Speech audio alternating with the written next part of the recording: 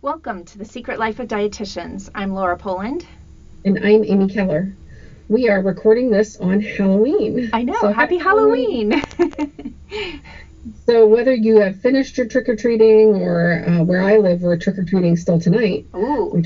On Halloween. Nice. We thought this was a really good opportunity to talk about sweets because it seems like that Halloween is the official kickoff to the sugary sweet season, isn't it? Yep, for sure. So we brought on tonight a registered dietitian who is also a feeding expert with families and kids, Michelle Hoffman, who is joining us. And we plan to sort of talk about, as we get into the season of sweets, some of our secrets for managing those sweets as we go through the holidays.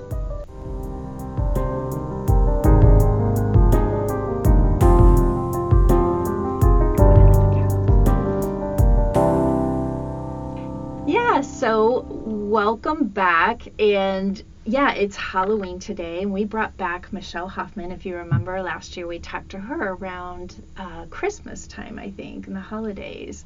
And just as a reminder, Michelle, she has been a registered dietitian for almost 7 years. She's got her master's in public health from Samford University in Birmingham, Alabama. And she's here back in Columbus, Ohio, where her roots are. She's worked in a variety of settings with corporate wellness, community nutrition, and most recently as a contract dietitian with a dietitian in your kitchen. So she works with me, and I'm really excited to have her back. If you want to say hi. Hi, thanks for having me. I'm excited to be back. Yeah. So I know in my neighborhood we've already had trick or treat. Just going to jump right into it here. So we've already had trick or treat, and the kids came by on Thursday, and for an hour we had like a ton of kids, and then it rained. And I think that's why a couple neighborhoods I know canceled theirs and moved it to Halloween. So anyway, I have a lot of Halloween candy left over because of that. So I'm sure there's a lot of listeners who might also have a lot of Halloween candy on hand. I've got to say I'm in the exact same boat as you. Okay.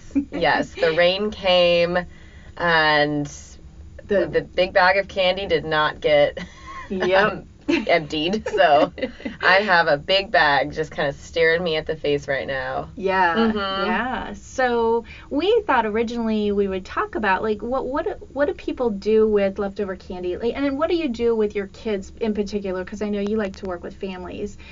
We'd start this episode just talking about Halloween candy, now that we might all have a lot left over, or after tonight you might have some with your kids. And I'm sorry, you'll be kind of hearing this a couple days later, or maybe this is even a month later, but but still, it's good to know, what do you do when you have a lot of candy hanging around?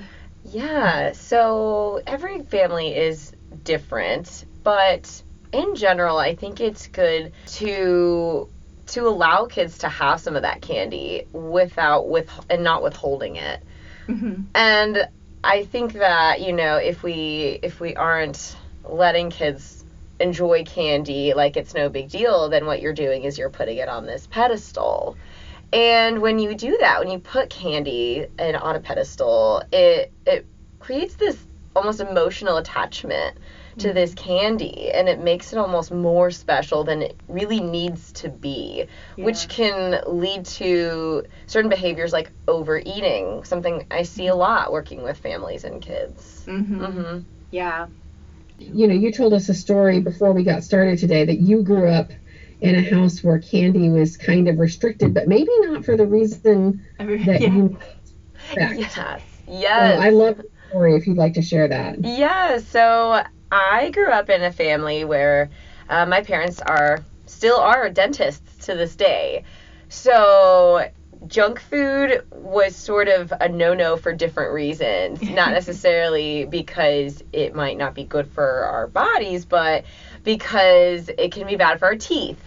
So during Halloween, I was very energetic as a kid. I was out the door the second it started, and I wasn't back home until like the very end. So, and I had a big pillowcase. I always had a big bag, and I wanted to fill that. It was It's more like a challenge than anything. Like, how full can it get this? Right. And so then my friends and I would have our little trade-off where we'd trade candies, things that we didn't like for things that other people didn't like, right? And so then you have even more candy that you like. And so what I had to do was I had to hide my candy because the few times my dad found it, he actually would just throw it all away. So yeah, it led to this behavior where I felt like I had to hide it and hoard it for months. And at that point, it was almost like eating it out of spite in a way, kind of like rebelling. Right. And it wasn't even good after a couple months. It was stale. But it didn't matter because, like, it was my candy and it was this, like, secret. And so, it led to some pretty unhealthy eating patterns because, again, I knew that for him, it was a no. It was this black and white. This is bad. Right. So, therefore, as a kid, I was like, I need to hide it. Right. So, yeah. I think a lot of parents struggle with that, especially parents of children in larger bodies, because it's a real struggle for parents, especially when they're maybe getting a message from a well-meaning pediatrician to watch what their child is eating, or messages from other parents that your child is in a larger body than my child is in. Is there something wrong with that? Sometimes kids get into a situation where they're so excited, not only about Halloween, but sugary treats to come here in the holidays at Christmas and Thanksgiving. It can be a bit of a struggle, and if they're made to feel ashamed of it, then it's very difficult.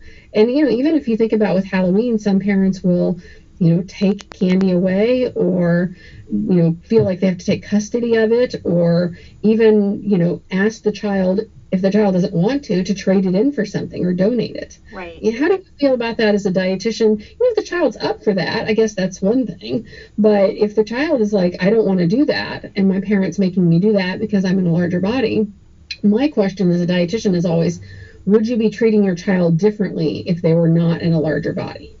Yeah, that's a really good point. And it's hard because we see size as like this equals health, small equals healthy. And, in fact, when you're talking about your impressionable child's weight almost in front of them, that's so dangerous, and it can lead to restriction in their teenage years. It can lead to disordered eating patterns, if not something even worse. Yeah. And so, focusing on weight and numbers around kids is so dangerous. And instead, I think we really need to be focusing more on what they're able to do, focusing on praising them for, maybe, just because you're in a larger size doesn't mean that you're not able to be active and run around with your smaller sized friends. And so focusing on praising them and avoiding that kind of talk about diet and restriction, I think is really important, and it's difficult, especially because diet culture is talked about. It's everywhere. It's in social media. It's on TikTok. I'm seeing it, and there are studies recently coming out about how these TikTokers or Instagram influencers talk about what they eat in a day and how that can lead to disordered eating patterns in young kids. It's really dangerous. And it is. And even parents, they talk about their own weight in front of kids and say, I need to go on a diet. I need to lose, so and this many pounds, or my thighs look horrible in these. Right. And even talking about your own body in that way, your kids see it. They're so impressionable, and it can have a real impact on them. So it's really dangerous. It's a slippery slope. Yeah. I think some parents feel like they are getting pressure from medical providers about their child's size, and it's tough because you want to be seen as a good parent. You don't want to say, well, I don't want to talk about that, my child's weight, or I think there are things that you can do if you have a provider that's wanting to talk about weight. The child does not need to be in the room for that speech. That is not an appropriate thing. But the other thing is, you have parents, like you mentioned, how they talk about themselves is so important. I've seen that I can't have candy in the house because I can't trust myself. Yeah. What did I see a meme the other day? If you restrict it, they will obsess about it. Yes. It's so true. I could not agree more. Yeah, Absolutely. for sure. I have the same thing. I definitely see a lot of clients who will come to me and say, oh my gosh, I don't know what to do. This candy's in the house, and then, it just calls to them, and they eat it all the time. So any suggestions that you have for dealing with that, even just for parents as well as the kids? Yeah, I mean, I think that just saying you can't have it and you're not allowed to have it in the house and creating your own rules around food like that is going to make you, like you just said, Amy, it's going to make you fixate on it. And so one strategy would actually be to allow candy to be in the house all year round rather than only at certain quote unquote special times of the year, where then again you're going to start fixating on it more rather than if you had it around all year. I know, Laura, I know for you have a candy drawer that you had growing up in your family, and maybe you can attest to this, but because it's there all the time, it's not this special thing, this like forbidden fruit almost, so to speak. Absolutely. I feel like I can attest to that. I do see that in my kids. Neither one of them could care less about desserts and sweets at this point, and which is better than me. I still like it every once in a while, but again, it's there, it's available, but it's it's just not something that they can't have. So if they wanted it, they could have it. And I feel like that I see other kids who come into our house who obviously don't have that in their home, and they can't keep their hands out of my candy jar. Yes.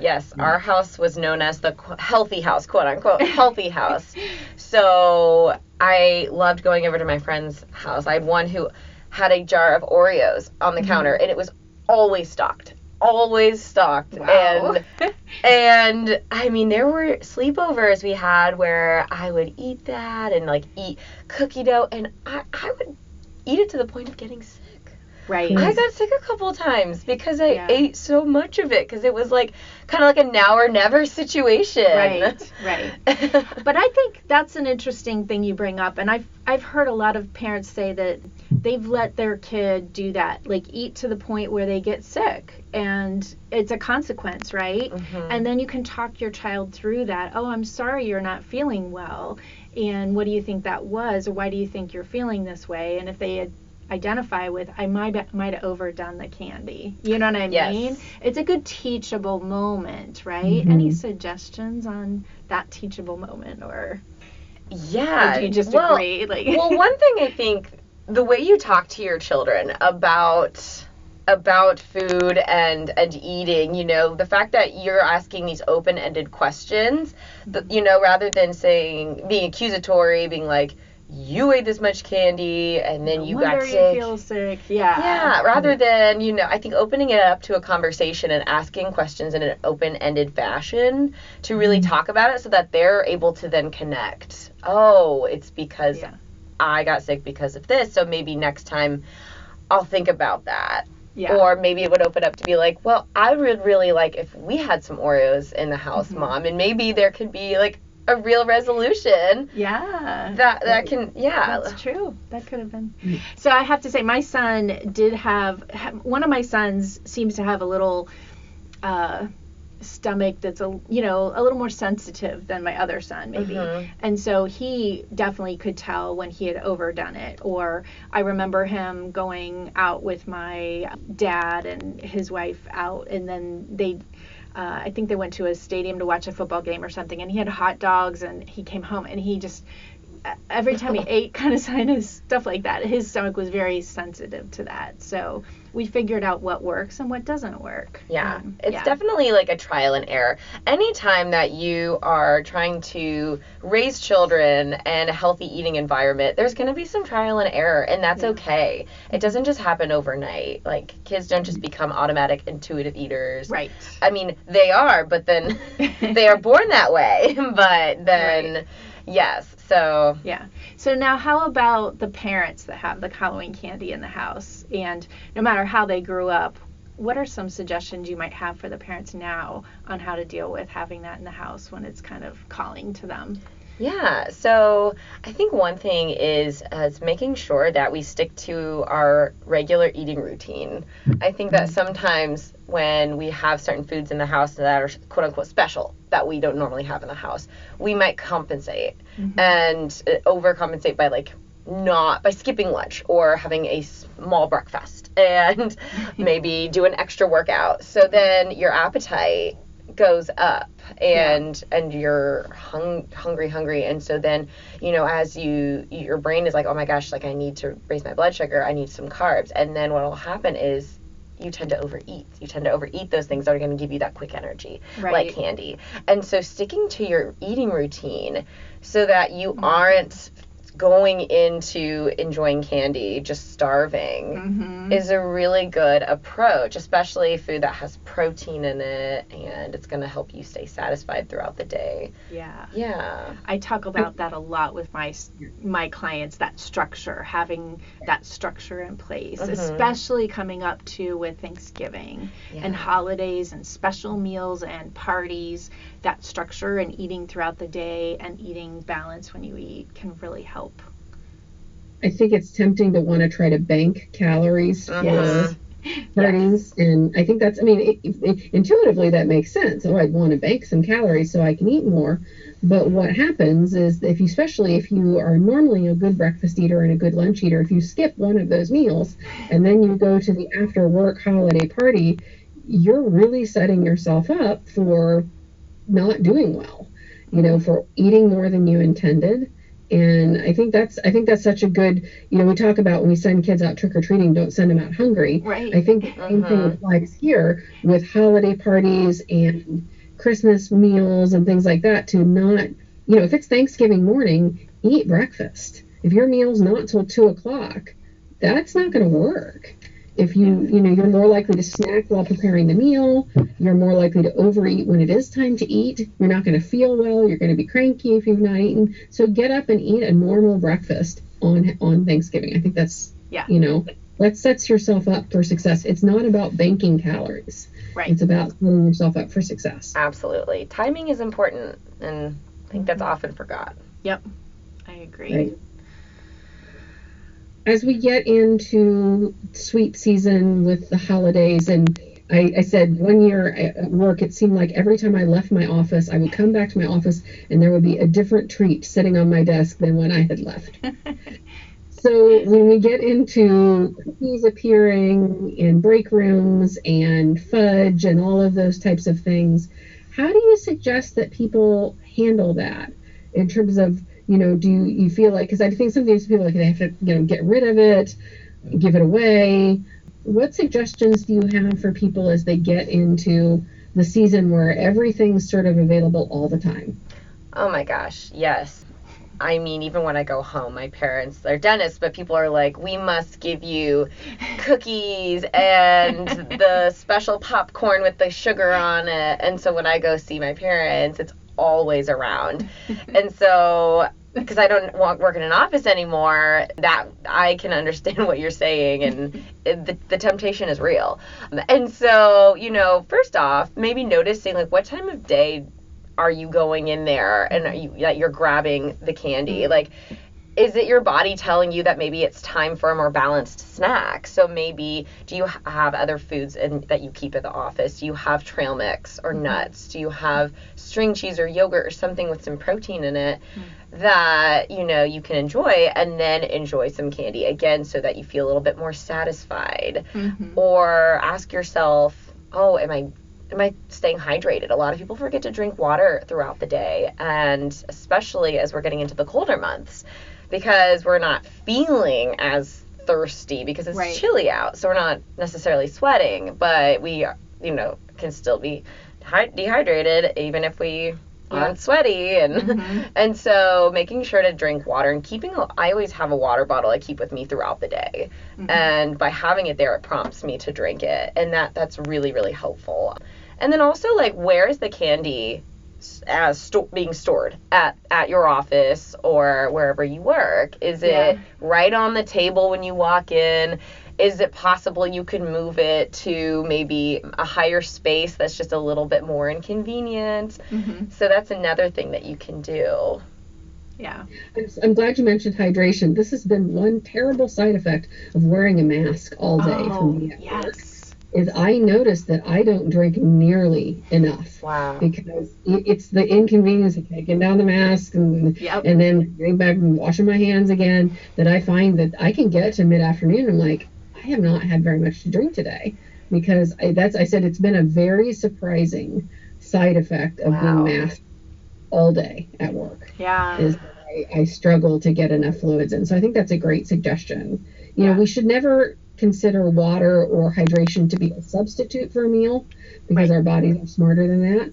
But I think when we forget to drink water to stay hydrated, especially as we get into the adult beverage season as well, Mhm. Yes. and that's another way to kind of stretch adult beverages through parties is to drink water in between, kind of, you know, because adult beverages tend to be quite high in calories. If you can stretch that alcohol with, you know, some water or even make spritzers or something like that, it's a great way to handle that as well. Yeah, it's funny. Like we said, if it's less convenient to grab candy from a higher shelf, it's just like with that. It's if it's inconvenient to your water bottle or however you drink water, if it's a little bit inconvenient, we don't do it. Right. It works both ways. Right. Yeah. I know for me, I have a water bottle. I got one with a straw, and that helps because then I can just kind of stick it under my mask wherever I am rather than having to like pull it up or down and then like drink water. Having a water bottle with a straw has been a game changer, I have to say. Interesting. Good That's a idea. great suggestion. Yeah, I like that tip. I like your idea of making the treats less convenient, but I also think when we think about Thanksgiving, think about those foods that are just everyday foods. You know, if you have store-bought rolls that somebody's brought to the office potluck and they're just okay, Right. can you flip those for something that's really fabulous and good? I think that's a good tip to say, well, if somebody's brought in a casserole you just love, don't feel like you have to restrict it. But if you can skip something else because it's just okay, or if it's store-bought cookies and you don't really care for them, then you don't. Yeah. In my mind, the rolls are the last thing I feel like I need to have somebody bring to Thanksgiving dinner because I feel like I like the dressing, the stuffing, you know, and I'd rather eat that than a roll because I don't get that all the time, right? Yeah, so kind of like prioritize. Yes. Almost the order that you're going to go for if it's like a big spread like that. If you're at a holiday party or Thanksgiving and you usually have a table with tons of things. And so looking at it and being like, what is the thing I don't get to have all the time, and I'm going to make sure that I prioritize and I have that. And then if for some reason your body is still telling you that you're still not full at the end, maybe you'll get a little bit of that roll and maybe you'll dip it in the cranberry sauce or whatever. Right. And that's great. But prioritizing it. Yeah. That's a great suggestion for people. I think as parents get ready for, you know, additional holiday parties, especially with their kids, I think it's really important for parents to speak well of their own bodies through this holiday season, because to me, that is almost the number one thing that if I'm working with a child in a larger body, 9 times out of 10, the parent speaks poorly of their own body, speaks poorly of, oh, I better diet after this holiday season. I better go on a diet. I can't eat that. Or I'm, you know, I'm going to be gaining 10 pounds through the holiday season. First of all, that's not physically possible. Right. Yeah. 10 pounds through the holiday season, it's not possible. But I think the important thing is how parents speak about themselves, because so much of what kids do is modeling their parents' behavior. If the parents are on a diet, inevitably the child is going to be on a diet. It just seems to be the way it works. Absolutely. Being a role model for your kids is so important, and they're always watching you. From, self-esteem and, you know, self-confidence. These things begin in early childhood. Even if you don't realize, you're like, oh, they barely can form a full sentence. It's just like, doesn't matter. Absolutely. They're watching you, whether the thing you're doing is positive or negative. And that goes for every kind of behavior, but especially in eating. Yeah, absolutely. They are little sponges and they are watching everything. And I think your point too of talking about, most of us adults, we always tend to think about the things we don't like about our body. And actually I went to a professional meeting and we were talking about positive body image. And I think the takeaway I took from that was focus on telling yourself something positive about your body every day. Find something that you feel grateful for. What does your body do that you're grateful for? The body's amazing at adapting. And I think one of the things that they threw out there was just like, how many heartbeats a day does your heart do? I think it's like 100, I don't know, 415,000 or I don't know. I should look that up real quick. But it's like, whatever it is, it's like, wow, my heart is beating, and that's amazing. Or, so even if you're starting off and you're really struggling to find something that you like about your body, you can just appreciate the fact that your body's heart is beating, or, that things are working properly with, you're able to lift things, and some of us struggle with that. And so what is it that you can be positive about your body? I really like that. And talking that, and I bet there are so many listeners out there that if they sit and they really think about it, they will be like, oh my gosh, I do say these things. Because right away you're like, well, I never talk to my kids about diet. I never do that. Right. But if you really think about it, like, what are the things that you're commenting on with your own self? And it can be pretty eye-opening.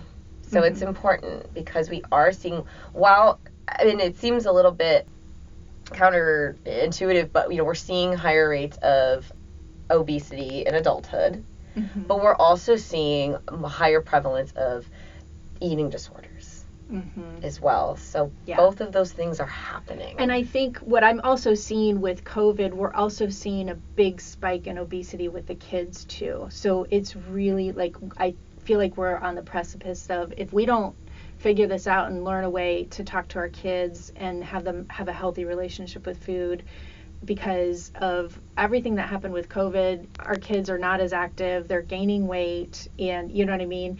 So although, that's a concern, we also have to be careful about the way it's approached. Right. We talk about kids and hearing about obesity in kids. The people who don't need to hear about that are the kids. Right. That's an adult issue that needs to be dealt with. A lot of it's economic inequality, a lot of it's socioeconomic factors, schools being open or closed, activities being canceled. That's, to me, like, that's all interesting for us as adults to talk about, but for kids to hear you're more obese now because of COVID, or you're gaining weight, the ears that don't need to hear those are on the kids' bodies, because all that's going to do is create a complex. I think it's definitely something for policymakers, adults, people who make policy about what we're going to do about schools long term and activities and those types of things. That's to me, I worry about when we talk about childhood obesity, because if my kid heard that, I think, well, what would he think? Right. He'd think that's directed at him. Right.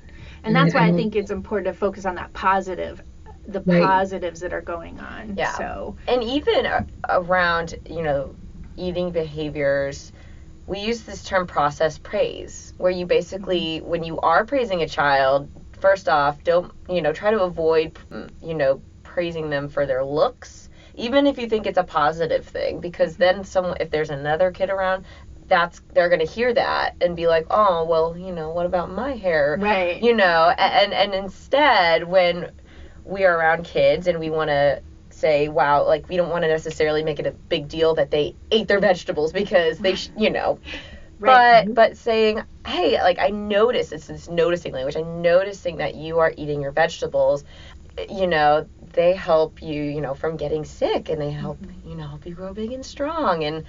And so that's a good way to kind of turn that conversation and make it more conducive to those healthy behaviors. Noticing language and process praise is a really great thing for parents to do with their kids and how they're talking to them.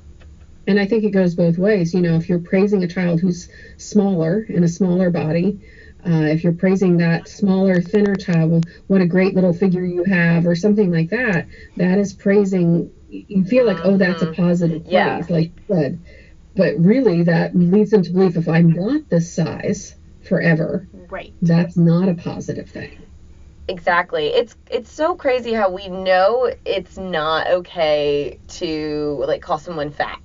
But it's okay, and it's a societal norm to be able to praise people for being small. Oh, you're so small. Oh, you're tiny. I mean, I used to be a dancer, and people always felt that they were allowed to comment on my body because I was a smaller size.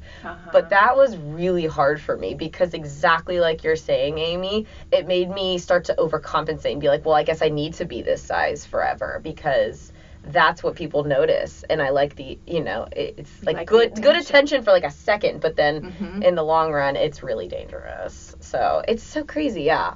I wish that people understood that we should just not even be commenting on anybody's bodies. Right. Even if we think it's a compliment, because it's dangerous. Right. I saw a meme, it was like, when is it okay to comment on another's body? Never. It's never okay. Yeah. Because you don't know what's going on with them, because we can never make judgments based on outer appearance. Right. You just can't. Exactly. Right. Yeah. So I'm getting better about commenting, oh, what a cute scarf. Yes. Or you really happy and relaxed today. I'm trying to find those other comments. And, we often get that, oh, have you lost weight comment. Yeah. So skinny.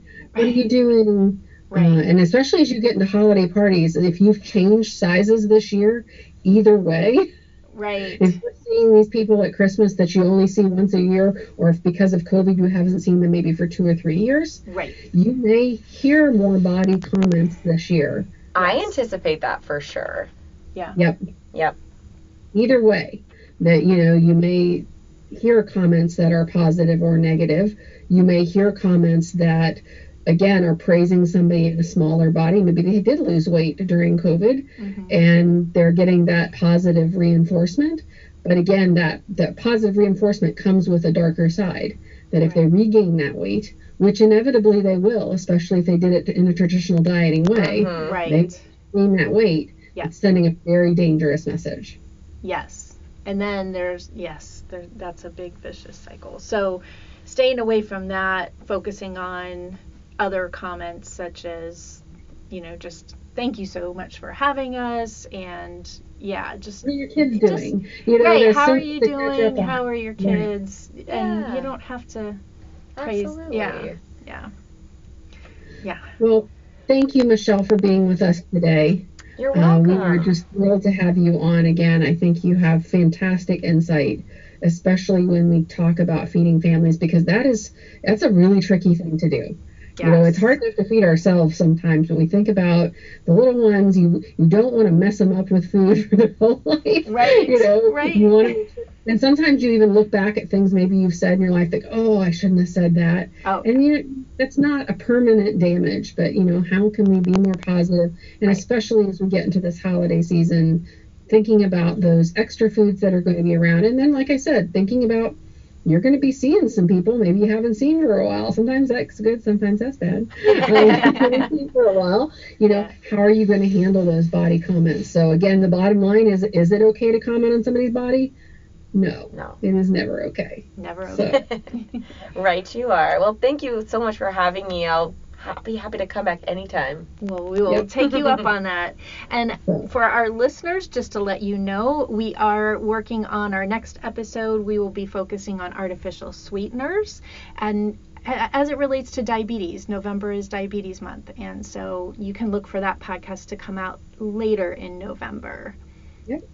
So thank you for joining us. If you have any questions for us, you can reach us at dish@secretliferd.com. You can follow us on Instagram at The Secret Life Dietitians, and we'll see you next time wherever you get your podcasts.